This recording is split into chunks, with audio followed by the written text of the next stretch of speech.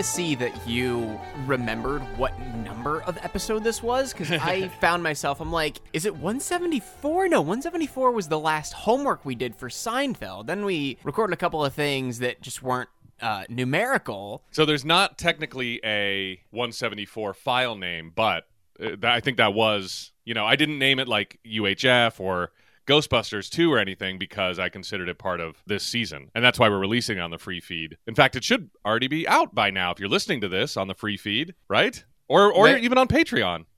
We've got such a confusing schedule now, but it's just easy to say if you are listening to this right now on the free feed, next week's episode is available on Patreon. Yes, that is true. As of an hour ago.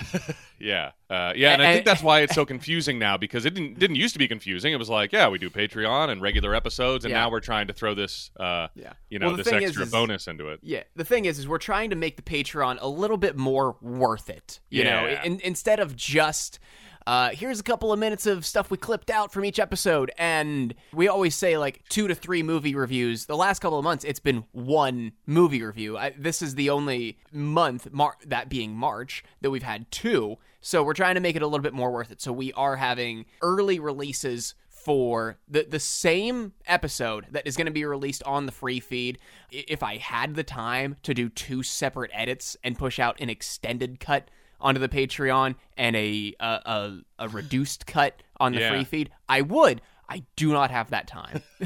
I might have that time, but we can talk about what your ideas for that are. I definitely have that time. What am I talking about? Oh my God. I don't, even if you have that time, I don't want you to put yourself through that, because that is ridiculous. I guess so. I picking what would be out and in, and and we're already releasing it a week early. So. Yeah, but really, when you think about it, I think we've only done 1 in March, unless we're planning another one before the month is over, which is great with me. I think that's a great idea. I mean, as of like actual days and recording, we totally could. Yes. Yeah. But we'll just have to wait and see, really. Right. Let me say first, welcome to No Hugging, No Learning. It's a show about one thing. Watching now, Curb Your Enthusiasm for the first time. I'm Tim Murphy, and I'm Ted Hollowell. And yes, today we will be talking about Season 1, Episode 1, The Pants Tent. But before that, what's the deal? I'm still calling it that. What's the deal with stuff? I think you can. Yeah. I think you can. Yeah. Unless, like, Larry has his own Larryism. I think, like with the previous incarnation of the podcast, we're going to discover little things along the way that we can rename and add. Because, we didn't know we didn't know enough about Seinfeld, or you didn't, or we didn't want to jump too far ahead to make references, make our benchmarks references. And so we're sticking with what's the deal for now. There is another feature that I want to rename that we do have something for. We have a couple of somethings for that I will get into here in a little bit.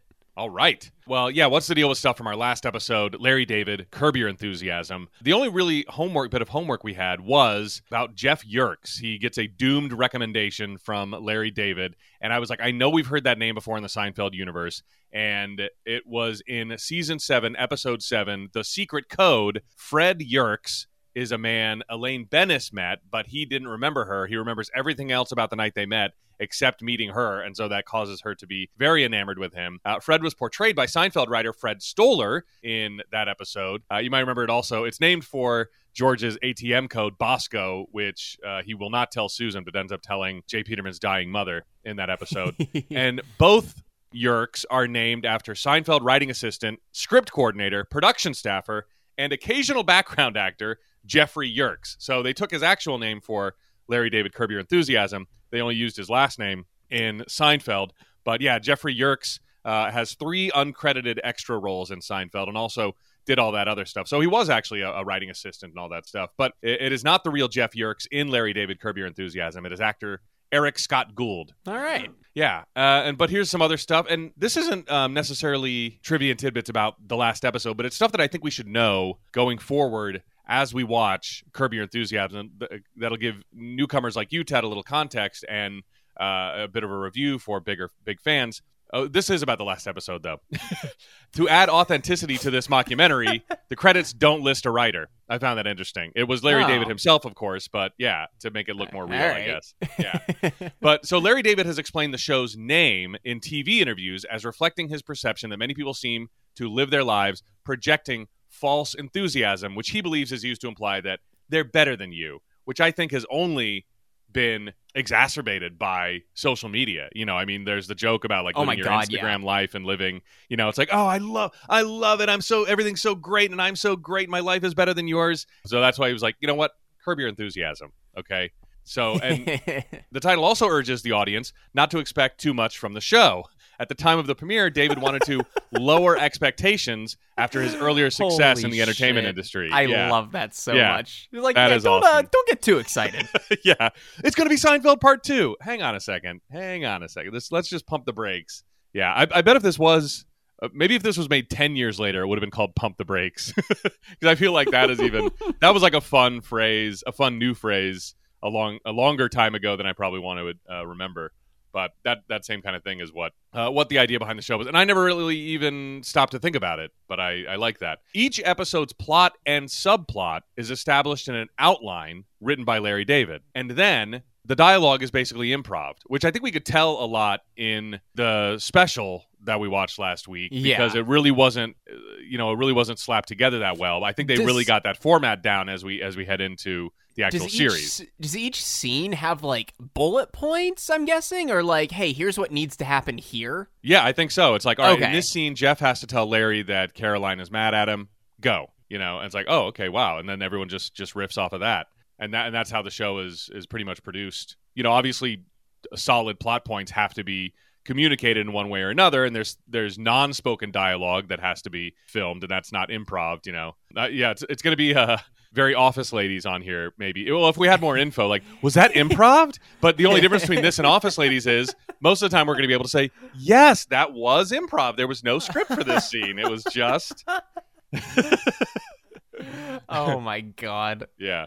On that same note, Office Ladies came up in the discourse this week. I don't know why I said the word discourse. My wife and I were talking about it. It came up in the discourse between my wife and I. The domestic discourse. The domestic discourse between my wife and I. Talking like we're fucking coworkers. No, my wife and I were talking about it because she's always been kind of a holdout on podcasts because she just doesn't like them. She doesn't like listening to them. Yeah. Well, she started listening to the New Girl podcast. And she says the first couple of episodes feel very weird. Like, the best way she could describe it, and having our show to compare it to, the best way she could describe it was, it definitely feels like the publisher offered them all a bunch of money and said, okay, go do this, and none of them knew what they were doing. Just watch the show and talk about it. Tim, would it surprise you that the New Girl show is an iHeartRadio podcast? Oh, no, it would not. That's, that makes total sense. That reminds me that I found out this week that Fake Doctors Real Friends is also, I think that might be an Odyssey podcast. Nope, it's iHeart. That's iHeart too. Okay, yeah. So that's why they were able to get Zach and Donald for that one. Is like, yep. Yeah. Yeah, no, Office Ladies was the first of like that type of podcast. Like episodic review, but we're just going to have people from the show come on and talk like backstage stories. Yeah. Then that's Earwolf even, so it wasn't like a major thing, but exactly still one of the biggest podcast companies. But then iHeart followed it up with Fake Doctors and now followed it up with the New Girl podcast. I don't know who publishes the Always Sunny podcast. That's what I was wondering. Yeah, maybe that's independent, but probably not. Probably Since not. They got two of the huge stars to do it. All three. Three of the huge stars. Oh yeah, so it's everybody but Caitlin, is that her name? Caitlin and Danny. Yeah, no Caitlin, no Danny DeVito. I bet they'll get Danny on eventually, I'm sure. Oh my God, yeah. Yeah. So after that dalliance into rewatch podcast, I by the way, just one final, I did want to, like, when I was excited about the New Girl podcast, but it's just not, it's not on enough for me to have seen the episodes enough to just have them so ingrained that I wouldn't have to watch along with them. Like with The Office, I can just pull up an episode of Office Ladies and go, yeah, I vaguely remember this, and they're reminding me of the scenes I've seen. But New Girl, I think I've only seen it once all the way through. I've only seen each episode once. So it wouldn't be, as much as I loved it, it's just I haven't gone back and rewatched it like that. It should be in syndication somewhere, for crying out loud. Yeah, I don't know why it's not. Yeah. It was just only available on Netflix for the longest time, and now it's leaving Netflix. It's probably going to Hulu, but no one really knows yet. That's crazy. Yeah. So Curb Your Enthusiasm, by the way, is punctuated between scenes with music orchestrated by Wendell Ponce. So Larry did not go back to the Jonathan Wolf well for this. He hired a new guy. Frequently heard are instrumental arrangements of the whimsical Three Little Maids from School Are We from the Mikado and the rhythmic gypsy dance Les Tringles de Sisters Tintayent from the show Carmen, from the opera Carmen. I went and listened to both of those songs. I didn't hear anything that resembled any music that I'm familiar with from Curb Your Enthusiasm. I know that, in this episode we get the I don't even recall that just from you doing it. And then there's the solo tuba that goes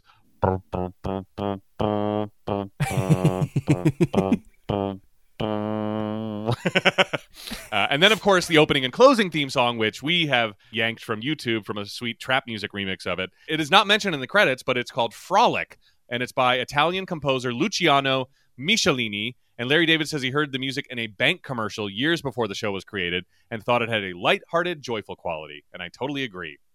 Okay. Yeah. Interestingly enough, there is no extensive Wikipedia episodes like we had with Seinfeld to go off of for trivia and tidbits and stuff like that. But don't worry, Ted. I bought it 1 million years ago approximately. Curb Your Enthusiasm, the book. Oh my God. It's this big yellow book that has a bunch of background information and interviews with Larry David and interviews with the stars and stuff like that. And it goes up through season 5. Is this the first time you've opened this book? Yes.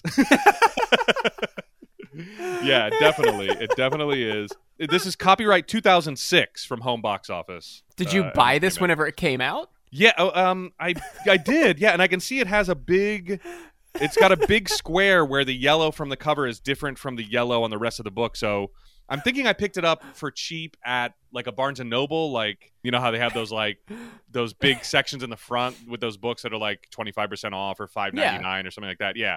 So I think I got it there sometime probably around 2006. So again, it only goes up through season 5, so I'll have to get the book part 2, I guess, if that even exists. It's got every episode that exists until now. Yeah, it'll take us halfway through. It'll take us literally halfway through the series, and then hopefully I have enough money to buy the next book. But so they do have a couple pages on each episode, including the HBO comedy special, Larry David Curb Your Enthusiasm. Ooh. Yeah, and so in this episode, here's some little trivia and tidbits from under that section. Larry swears to Cheryl on the lives of his kids that he didn't have an affair in New York, yet no children ever materialized for the Davids, which I mentioned in the last episode. When Larry tells the other comics at lunch that he started the whole dick joke thing, he's referring to a bit he used to do in his act in the late 70s. I hate my penis has no friends. Which, anyone who studied ancient Rome knows that is not the first dick joke, but maybe he started the like 10th wave of dick comedy or something like that in the 70s. In the special, Larry tries an old bit from his stand-up days as well as some new material from the old act. It must have been very stressful to have grown up living next door to Jonas Salk's mother. A bit that we were like trying to rewrite in the previous episode. Like, who could you even do that about now? What's been the greatest scientific leap forward that one person can take credit for that people would actually get, the reference. Like, so that was from the old act. From the new act, did Clinton actually think that he was going to get blowjobs from a Jew and get off scot-free? That was a new bit in the act. Yeah. That's all the stuff from the book. But we'll revisit the book for the pants test next week. And I guess that's it. That's all I have. All right. Do we got any news or anything? I don't even know if we should keep this segment because by the time most people hear this episode, it's going to be stuff that happened up to 3 weeks ago. That's true. Yeah, I can't think of anything. I haven't seen Larry David in the news. Feels like a month ago at this point, but Jerry Seinfeld sold some absolutely gigantic mansion that he had in Colorado or something like that, I think. I didn't even see that. Yeah. Okay. So, yeah, no news, I don't think. Okay. Do you want to keep the news segment? You good to get rid of it? Yeah, because most of the time it's like I've forgotten anyway that there was actual news. But if anything comes up, for sure we'll bring it up. But yeah, you don't have to ask if you forget or whatever or don't want to. Okay. Okay. Well, if you have never listened to us before, we are not a research-heavy show, despite the last 23 minutes being exclusively book talk and pod talk and homework. But I've never seen these episodes before. Tim has never seen these episodes before in the last 20 years. If we miss anything, if we egregiously skip over something, please send us an email or send us a tweet. It's at NoHugging on Twitter or nohuggingnolearningshow@gmail.com. All that stuff is still the same. If you like what you hear, give us a 5-star rating and a written review on Apple Podcasts, and we will send you a No Hugging, No Learning sticker free of charge. Just need your mailing address to make that happen. Again, name of the show, same feed, still everything is still the same if you want to do that. This is the segment that I want to get your opinion on if we should rename it. Tim, we have got 2 things in the FKA Newman's mail sack. Yeah. I forgot. Yeah, I mean that's definitely a direct reference to Seinfeld. I'm okay with renaming it. I don't have any ideas for what it should be. Yeah, I might have to think on that. Do you have any? I don't know. No, I mean, if anyone listening has any suggestions for what we should rename Newman's mail sack, let us know. Write us an email, send us a tweet. Yeah. all the normal stuff. But for now, I guess we can keep calling it Newman's mail sack. That works. Do you want to unzip it now, or do you want to unzip it later? What do you've seen them? So what do you think? Let's save it for later. Okay. Yeah. Okay. We'll save it for the end. All right. All that being said, season 1, episode 1 of Curb Your Enthusiasm, The Pants Tent. Original air date October 15th, 2000. And if you are looking at TV Guide that night, you are going to see, I don't know if you'll see this exactly, but in the pilot episode of this hit comedy series, an innocent bunch-up in Larry's trousers gives rise to an embarrassing situation. Pun gives rise. Not bad, though. Not bad. Yeah. Not bad. I mean, if you're looking in TV Guide the night it's happening, I hesitate to think that they would predict the future and say, in the pilot episode of this hit comedy series. And also, I would not call this the pilot. Yeah, this exactly. Is the first episode of a series that has gotten picked up by HBO. The pilot, if anything, we decided was Larry David, Curb Your Enthusiasm. And that was even less of a pilot and more of like proof of concept that they put on air for some reason. It was just basically an aired screen test. Yeah.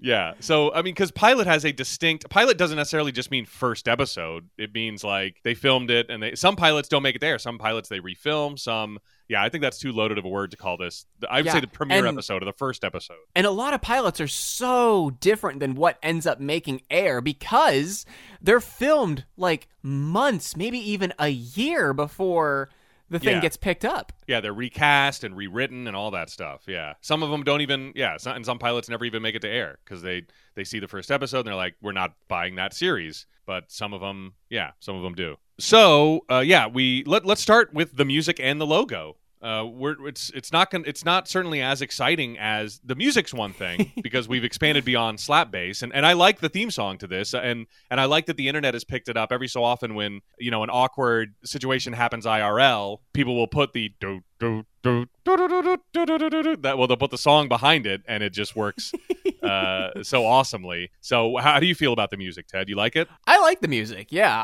I'm way more familiar with the music just from memes throughout the last 15 years than I am anything with the show. Yeah, that makes sense. And then the logo is just simply Curb Your Enthusiasm, all lowercase, written in this very blocky font. Yeah, really basic blocky font. Yeah, not fun at all. And this, I think, is like the white and orange, yellowish, whatever color you want to call that. Orange, I guess, kind of. It's like a golden. Yeah, golden, orange, yellow, I'll call it. And it's not going to change much. I think this is going to be it for every single episode. Oh my God. We're not going to get any change at all. So Larry is at his house and he has these pants and they bunch up at the crotch, making it look like he has an erection.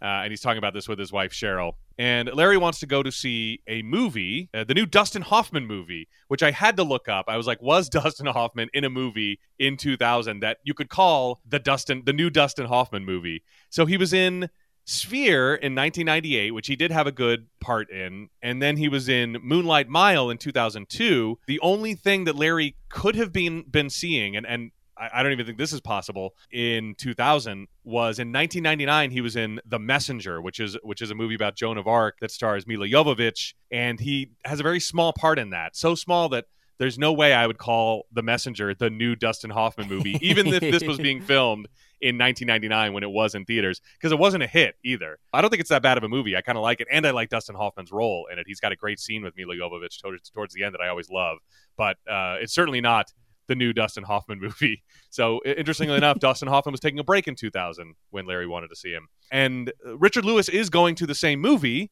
at the same time, but he's going with a date, and Larry can't tag along. So Cheryl at that time gets a call from her friend Nancy, and she suggests that Nancy goes to the movie with Larry David. And Larry looks at Cheryl like she just bayoneted him in the gut, which is a completely accurate, like, that's a fine reaction to have to that setup. Yeah, I wouldn't want to be a part of this. Oh my God. I would much rather go to the movie alone. Yes, go to the movie alone, not with essentially the friend of a friend. I mean, I know the first friend is your wife, but like, yeah, it's like, why are you making me spend an awkward evening with this woman I barely know? So weird. What are you doing to me? In the car, Larry makes a call on his sweet AudioVox cell phone. Hell yeah. We're in the future, baby. You can talk on the phone in your car. I can't wait until we get to Curb season 11 and Larry's got his iPhone hooked up to his Bluetooth. Oh, he might have a sidekick by then. A T-Mobile sidekick.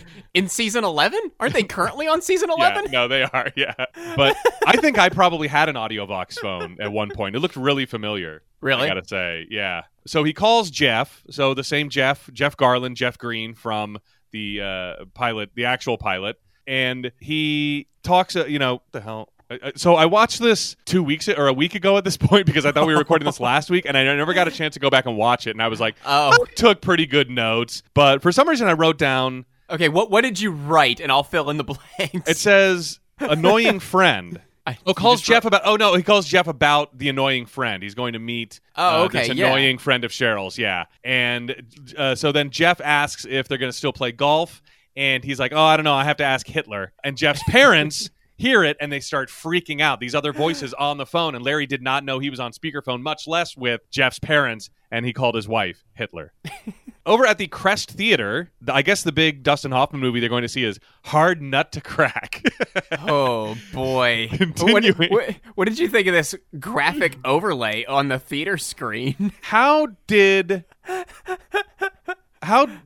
this show that is much later in the timeline have worse post-production than Seinfeld, which took place in the 90s?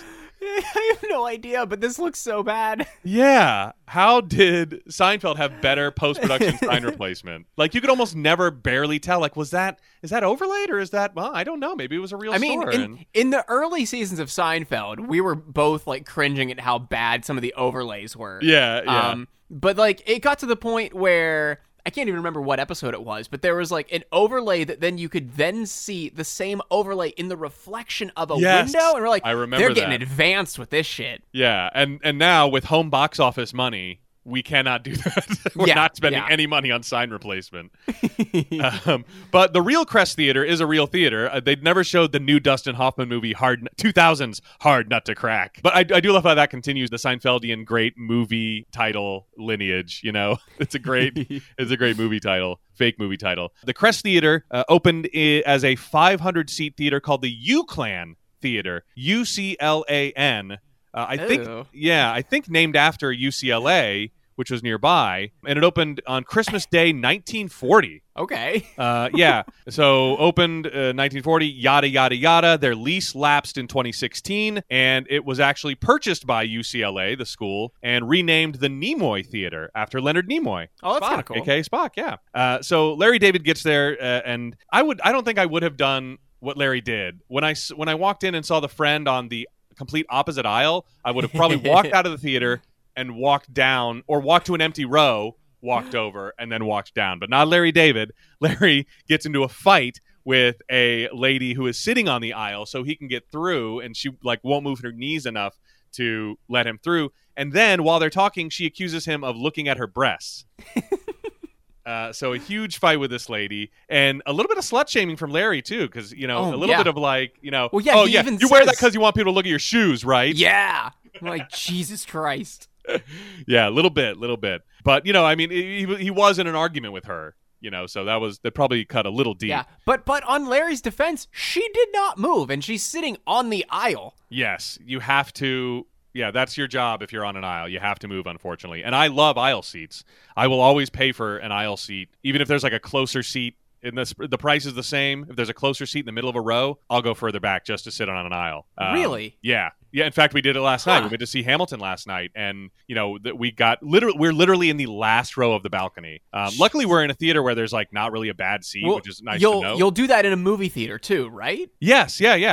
I weird love to me. sitting in an aisle because here's why. And I love it on an airplane. I'll take the aisle seat on an airplane. I got no problem with that. Okay, I'm with you there. Yeah, I guess a lot of people like that because they can stretch their legs or whatever. But it's because of the bathroom. And I mostly never go to a bathroom during a movie, never go to a bathroom on a flight. I didn't have to go to the bathroom in the middle of Hamilton last night. I rhymed. Oh, man, I must be rhyming. Like Hamilton must have rubbed off on me. I'm really fly. Oh, no. But it's just in case. Just in case I have to get up in the middle of a song or a action part of a movie. I don't have to get anybody to move. And so it really is my, crippling self-consciousness or whatever that someone's going to hate me if I have to get up. And by the way, the way movie theaters are built now, you don't even have to move if someone is trying to walk down the aisle because that's how big they are. Yeah, the seats are wide enough. Like the only thing that I disagree with you about is I love sitting dead center for a movie. Like we went and saw The Batman for a second time on Friday night. We went and saw it in IMAX. Yeah. And we were as center as you can get, and it was incredible. Yeah. That's I will say the center is the best place to sit in a movie theater, especially when I used to go see movies. Mostly the theater was empty. So like forget next to you, or I didn't even want to sit in the same row as anybody. That's how few people are in. Like if I was sitting dead center and then someone sat in the row in front or behind me, I'd go like, oh God, son of a bitch, I can't believe this. Give me some seats. You had to all the seats. Fucking sit there. Yeah, and it's like right by the, So I'm like, well, now what am I going to do? Am I going to move? Make the person think that I'm moving because of them? But I am. But I don't want them to know that. So that's that's how spoiled I am with movie theaters. But in a packed theater, I'll still love an aisle seat. And so Larry gets in a fight with this lady, and Nancy starts stroking his arm like, oh, which was a weird reaction anyway, I got to say, because when she's like, it's over now, and like stroking his arm. That was really weird. Yeah, and then looks down and notices his crotch as Larry looks over and sees his friend Richard Lewis sit down next to the lady that he just got in a fight with. So a lot of stuff just happened that's to Larry that he's got to process. Yeah, so obviously Nancy thinks that he got an erection, or she saw the pants tent and was wondering what was going on. After the movie, Richard Lewis introduces his new girlfriend, Sophia, and invites everybody out for cappuccino and pizza, which is a weird combo already, but also cappuccino after a night movie is like, you want me to have espresso at 11 o'clock at night or 10 o'clock at night, whatever it is? Jeez. What do you have to do tonight? So everybody declines. And at home, when Larry gets there, he explains to Cheryl that Nancy thinks she got him aroused. And I like how Cheryl is like, oh, because luckily he explained it to Cheryl ahead of time. She's like, oh my gosh. But she does still have to check, like, you weren't, right? And that's going to like that type of, we got a little bit of this in the previous episode with him trying to explain that he wasn't having an affair in New York. Like her supportive wife, to an extent, bit is going to be a running gag like through the entire series, more or less. Just that, like, I believe you, but I just have to make sure. Like I just have to ask. You did not have an erection, right? And also, he is going to cancel the dinner they were going to go with Richard Lewis to because of the argument that he got in with Sophie. He's like, that's not happening anymore. Dinner's not happening anymore. Meanwhile, Cheryl tells Larry that while he was out, Jeff left a message that he's sorry. And that's all. And Cheryl's like, what's that about? Do you know? And Larry has to lie and say he has no idea what it's about. But again, like, what a fumble by Jeff, too. Like, yeah, he had to have known Cheryl was going to hear that. So in Jeff's office, Jeff says that we'll think of a reason why he's sorry. And meanwhile, Jeff is writing an apology letter to Kathy Griffin for nothing. He just says that he writes an apology letter to her all the time. He says that we never do anything to each other, but we just end up writing each other weekly apology letters. Weekly! Yeah, I didn't understand that. But so that gives Larry an idea. He says, I thought it was just like great for just a one-off innocuous joke. You're like, no explanation needed. Yeah, we just write each other weekly apology letters. Yeah, that is pretty funny. It's like, yeah, all right. Just a kind of non sequitur. Like, we should dive into it, but we're not going to. I don't care enough to ask. So Larry's like, all right, well, this is what you should be sorry for, that you told Kathy Griffin that Larry David would write a pilot for her, and you didn't consult Larry about it first. You just said he'd do it. And so that's what because Larry's like, when my wife asks again, and she will ask again, that's what we'll tell her. And then the Hitler comment comes back up, and it turns out Jeff's family had a gay cousin who escaped Nazi Germany. So Jeff's parents are very sensitive to anything about Hitler. And Larry David marvels at the combination of not only being Jewish, but also gay in Nazi Germany, and talks about what a hard time that guy must have had. Jeff asks if Larry will please come by and tell his parents that he's sorry for calling his wife Hitler and making light about Hitler. Meanwhile, Larry David is also still going to Mama's Boy because they have the reservation, but they're just going to go without Richard Lewis. They're not going to go with Richard Lewis. They're just going to keep the reservation and try out this hot new restaurant, Mama's Boy. Up in Larry David's office, we see... Well, I was trying to figure out where this was, because I saw a Second Cup coffee place down on the first level, but there are like 190 locations of Second Cup. It's a Canadian chain that started in 1975. I'd never heard of it before. So I was like, oh, this must be the only location in Los Angeles, and I can tell where Larry David's office is. But no, it's there are tons, yeah. So I'm sure if I dug a little bit deeper, just like with Seinfeld, I don't think there's any maps about nothing for all of the locations in Curb Your Enthusiasm. So if you are a web designer, there's lots of fertile ground here to you won't get paid for it or anything, but do it for the fandom. Do it for us. Do our free research. How did you like the giant sour grapes poster? Oh my God, that was great. I have a bit of a derail. Speaking of posters of movies that we have covered. Yeah. I ordered a UHF poster. Nice. Damn. It's not a full-size one. It's an 11 by 17 reprint of it. Yeah. But I found a really cool site that has like reprints of posters. They actually have some original posters too from like original releases that are really expensive. But they say like, oh yeah, they appreciate in value. Okay, sure. But Tim, how much would you guess a reprint of a rolled... Actually, I don't know if it was rolled or not, but a reprint of an 11 by 17 UHF theatrical release poster was? $20? Actually, it was only $9.99. $10. Nice. Yeah. How much would you guess shipping on said poster was? $20. $8.99. Oh, wow. It was $1 cheaper than the poster. Why? Where is it coming from? Malaysia? Canada. Coming from Toronto. Jeez. Still. But like, what the fuck? My God. I was so upset, but I had already committed to like getting it, and I was like, man, I've had the tab open for a couple of days now. I'm like, I love this design. I think it's so cool, and it's just innocuous enough that anybody who sees it are like, why do you have a UHF poster? Yeah. The movie must have made quite an impact. But I can't believe, I can't believe there's no lesser shipping. Like, I hope you get it overnight, for crying out loud. That's the thing. It's 2 to 3 weeks. Oh my gosh. That's wild. Let me look up if they have any sour grapes posters. Oh. If they have the one that's on the DVD cover or on the thumbnail that you select on Amazon, wherever you can watch it. I like that one, the one with Steven Weber and what's his face on it, and they're like, "Hey, Vegas, am I right?" I like that poster. I would get that. If they have one, I'm gonna buy it and I'm gonna ship it to you. Okay. It's an original poster, single-sided, rolled, $15. Not man, bad. it's the only original poster that hasn't appreciated in value. Is it like the big white one with the grape on it, like in Larry's office, or is it the Steven? Yeah, okay. it's not the actor one. I want the DVD cover. Yeah, maybe I can just buy a DVD and then frame the cover. I'm sure I know the DVD has not appreciated in value, so I'm sure I could get that for like 99 cents plus $5 shipping on eBay. But here's the thing, movieposters.com, you can also add a finish. This sounds like we're doing an ad, but yeah, I assure you we're not. Do not go there and put in no hugging as the promo code. But hey, movieposters.com, if you want to sponsor us, yes. let us know. You can also add a finish, like different frames. They've got a wood frame, a metal frame, awesome. Mounted on plaque and mounted on canvas. Now that's nice. In case you want to plus up your $15 poster with a $250 wood frame. Oh my gosh. Are you serious? Yes, 100% oh my gosh. serious. Why is framing so expensive? I don't know. It's so weird. Go to Walmart and buy that plastic one.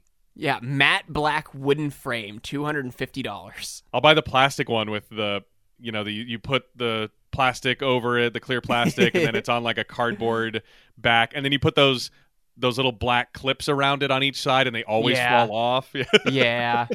We have that for a Stranger Things poster that we have in our hallway right now. But I'll tell you, they don't have this for the large size, the 27 by 40, but for the 11 by 17, Walmart sells a really nice, like, low-profile frame that I have a bunch of, but it's just like a really thin black border, and the front is glass, and you load the thing in from the front, and then you just clip the glass in, and you're done.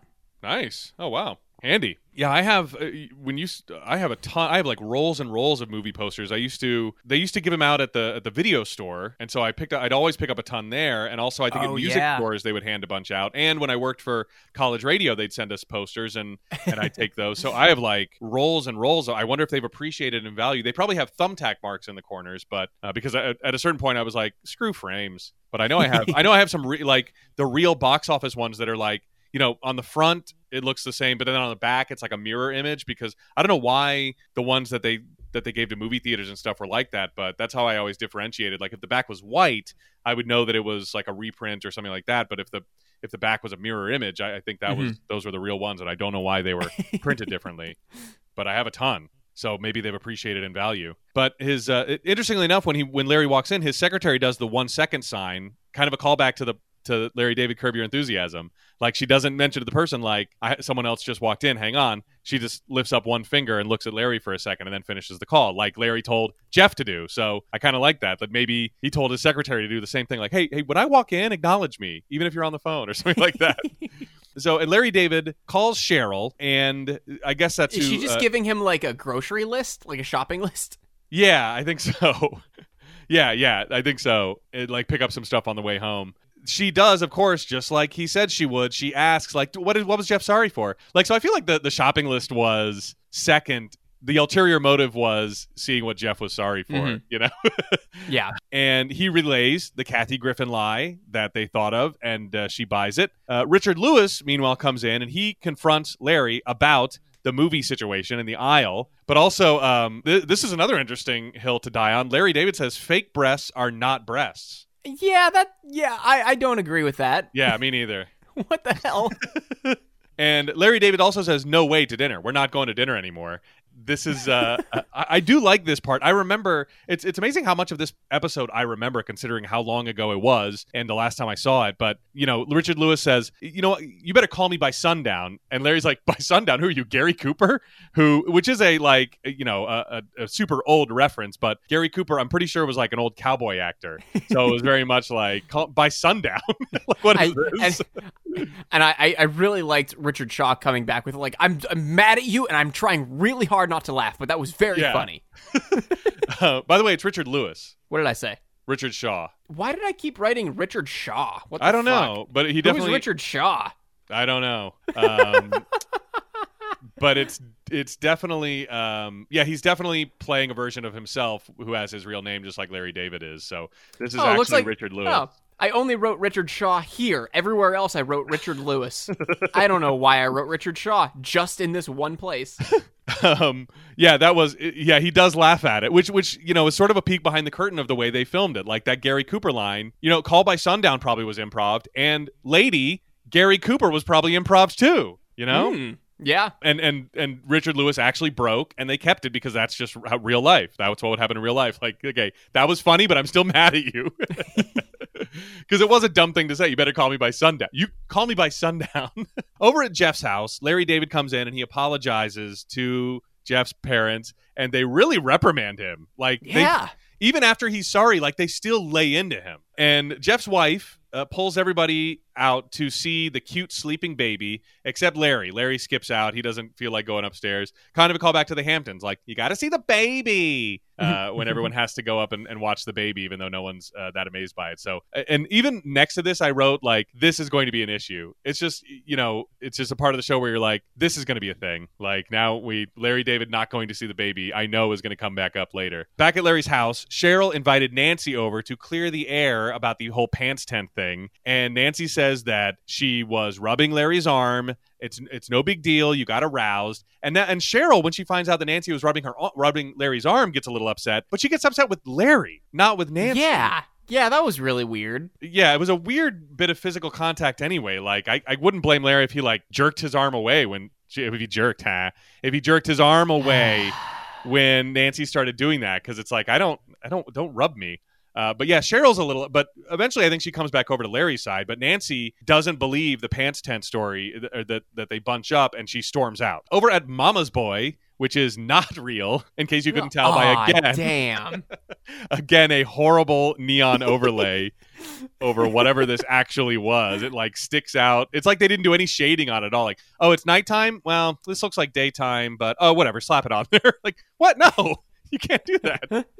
It doesn't look like it was covering up an existing sign, though, so I will give them that. Yeah, maybe it was just just a blank building or something. But Larry and Cheryl show up for dinner, and Jeff and his family are there, and the parents definitely note Cheryl's attendance and glare at Larry David once again. And Jeff pulls Larry aside and says, well, now his parents are mad that Larry didn't come up and look at the kid when everyone who was supposed to go up and look at the kid. The hostess comes over and tells Larry and Cheryl that the reservation was for 4, and they do have the table, but they can't sit at 2 people at a 4-top, and another 2-top is not going to be available for another hour and a half. What the fuck? Okay. I know. Yeah, just that makes no, like, what is this, Waffle House rules? Like, no, it's a nice restaurant. Sit the 2. I don't care. We had the reservation. Pretend the other people were going to use it. You were going to be without that 4-top. Just, sit down.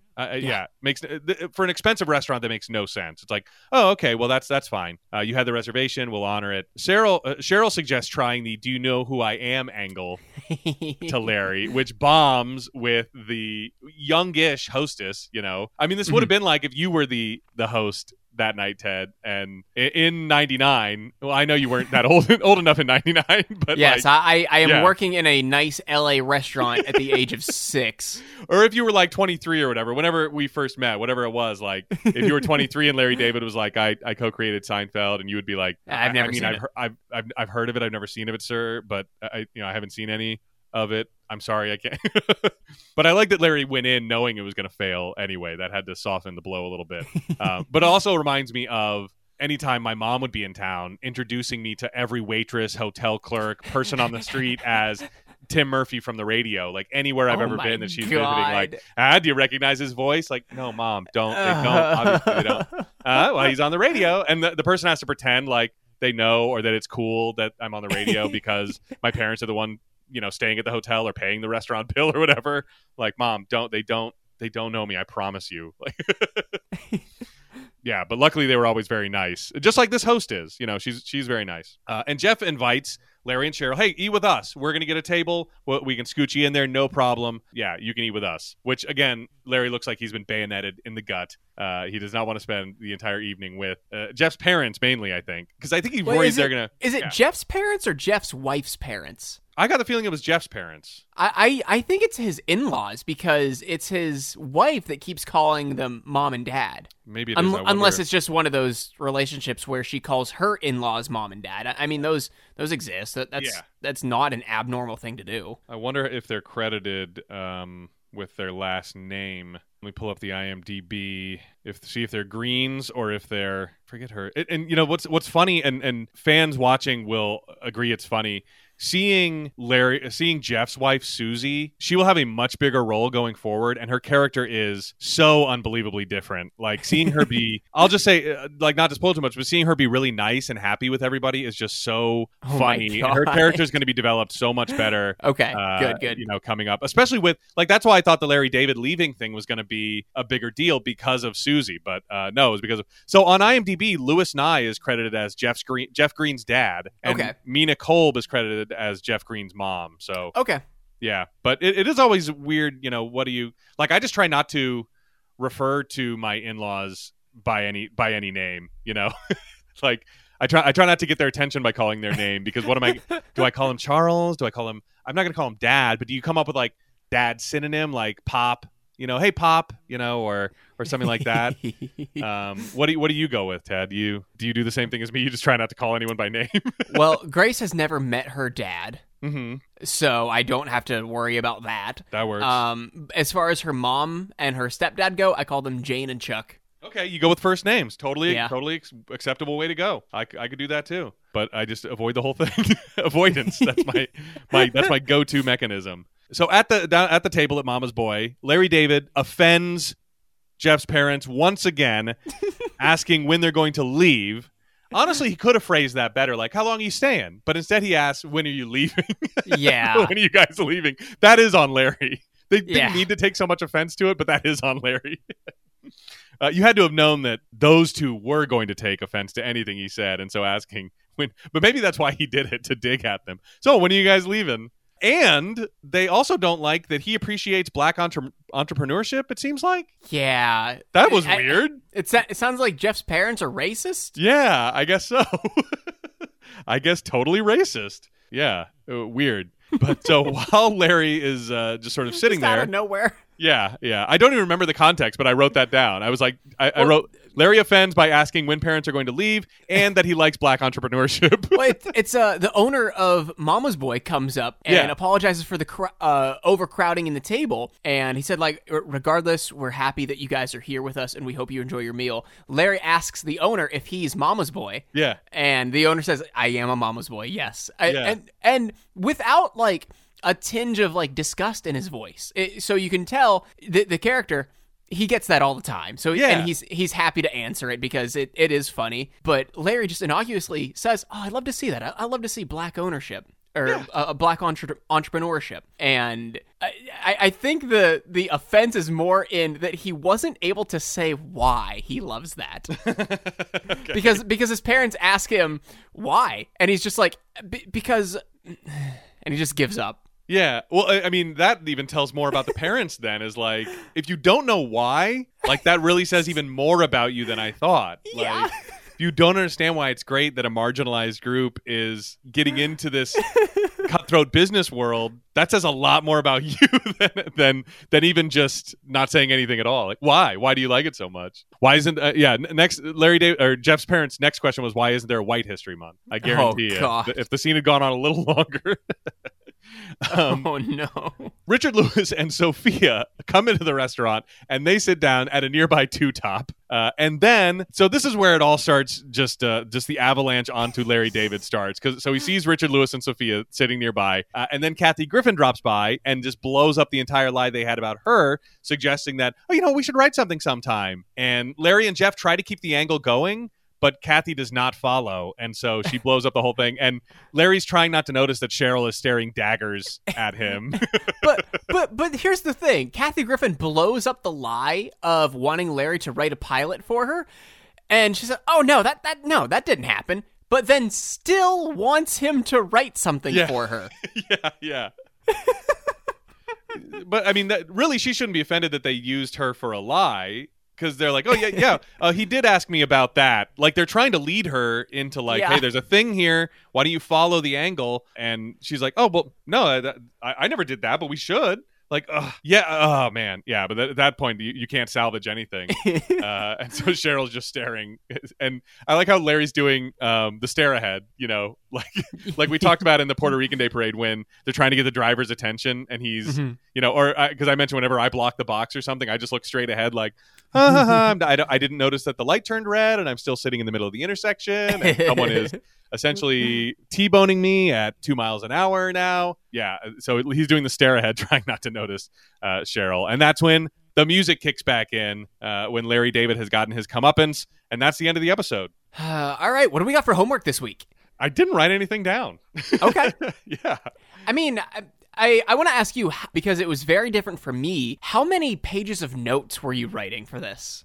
It was considerably less. It was like 2. Yeah. Yeah, I wrote 3 pages of notes, whereas for Seinfeld, I was averaging like anywhere between 5 and 7. Yes. Yeah, I would say the same thing. Like, yeah. I think that comes from it being so improvisational, where you're like, okay, does this matter? Does this content matter? Do I need to pause it? Do I need to, like, write this down, Right, you can almost write down the bullet point that the scene was meant to express, and I like that method of. I think in the Wikipedia article they called it retroscripting or something like that. I like that method because it doesn't mean the jokes are useless. It just means it means the jokes are. They just enhance it even more. It's not. I don't know how to explain it. Obviously. But, you know, I mean, that might, you might make it like when you say, oh, the scene's just meant to get through one thing and I wrote that down and that's what happened and then we can move on. But it's like, but there are funny jokes in there too, you know? Mm-hmm. Yeah. I don't know if anyone understands what I'm saying. Maybe I'll be able to put it together a little better as we continue through. But yeah, I did the same thing. Like, all right, well, this is what obviously needed to be completed in this scene, so I'll write that down, and also whatever jokes I thought were funny, like whatever jokes we make along the way, those are the real friends, Ted. That's maybe what I'm trying to say. It's not, but that's where I ended up. Maybe the real show is the jokes we made along the way. Jesus Christ! What do you like for cover art this week? Good question. It's always a good question. I mean, you could just do a close up on Larry David's crotch for the pants tent. I mean, maybe him at the theater looking all dejected and Nancy stroking his arm, or what do you think? Okay, I like that. Nothing really popped into my head as like being a really good visual scene. Yeah. I think actually his pants tent would be funny to make. Just like even just like the opening shot. Yes. Yeah. Yeah. I think that'd be funny. All right. Let's see what we can do about this week's description. Okay. So we had, in the pilot episode of this hit comedy series, an innocent bunch-up in Larry's trousers gives rise to an embarrassing situation. Yeah, I mean, that's true. Which is actually very different than the one that I had last week. What do you mean? Oh, it was. Okay. Where did you get this one? This one from like actual TV Guide or IMDb or something? This one is on HBO Max. Oh, okay. All right. Yeah. The one I had last week, or that we mentioned in Larry David Curb Your Enthusiasm, I think I did pull from TV Guide. Yeah, I mean, it's not bad. It really points out how many threads there are in this super short. And that's something that I mentioned last week, that I couldn't believe Larry David Curb Your Enthusiasm did so poorly, because the show does so well. I mean, you have the pants tent, you have Hitler, you have the fight with Sophie, whatever, you have Jeff's parents. You have these 4 storylines running that all come crashing down in like the last 30 seconds of the show. It's just crazy, you know? Yeah. Like it's so well rounded and conceived and executed. Again, when you look at Larry David Curb Your Enthusiasm, the special, you're like, how did he not have that? You know, how was he not able to? Because we talked about all the storylines that pop up that never come back up, and that's totally what I would expect from Curb Your Enthusiasm. I would expect in the last 30 seconds of his comedy special, somebody to hear about how much porno he got at the hotel, how the sale of his house fell through because that guy decided he didn't want to move to the Valley. Something with Caroline Ray, like all of that coming crashing down. It's like something that Curb does so well. I can't believe they fumbled so badly in the special. But again, maybe he wasn't trying to make a TV show. He was trying to make a mockumentary. He got from A to B. That's all he needed to do. This like goes from like A to C and then back to B. It's just, you know, I just like that that style and how it all. So I mean, the pants tent is such a small part of it, you know? Yeah. So I don't know. I don't mind it though, because it doesn't give anything away. No, I don't think we can make it better. No, I don't think so. All right. Well, next week we've got season 1, episode 2, Ted and Mary. Original air date October 22nd, 2000. And if you're looking in TV Guide that night, you are going to see Larry and Cheryl's fun-filled bowling date with Ted Danson and Mary Steenburgen, and ends with Larry's shoes missing. Ah, okay. I definitely know that Ted and Mary become pretty big characters in the Curb Your Enthusiasm universe, so it's interesting they're being introduced this early. And I also like that I never really put 2 and 2 together that, you know, George Costanza is obsessed with Ted Danson, and so I wonder if Larry and Ted were like friends back then, and that was just sort of a nod. Oh man, that's cool. I didn't even pick up on that. Putting him in there, like talking so much trash about him, like, oh, I bet Ted Danson gets this. What's so great about Ted Danson? Now that we know it was like a dig at his good friend, it adds another level of funniness to it. So, okay, is that it? Yeah, I think that's it. All right, for No Hugging, No Learning, I'm Tim Murphy. I'm Ted Hollowell. Be good.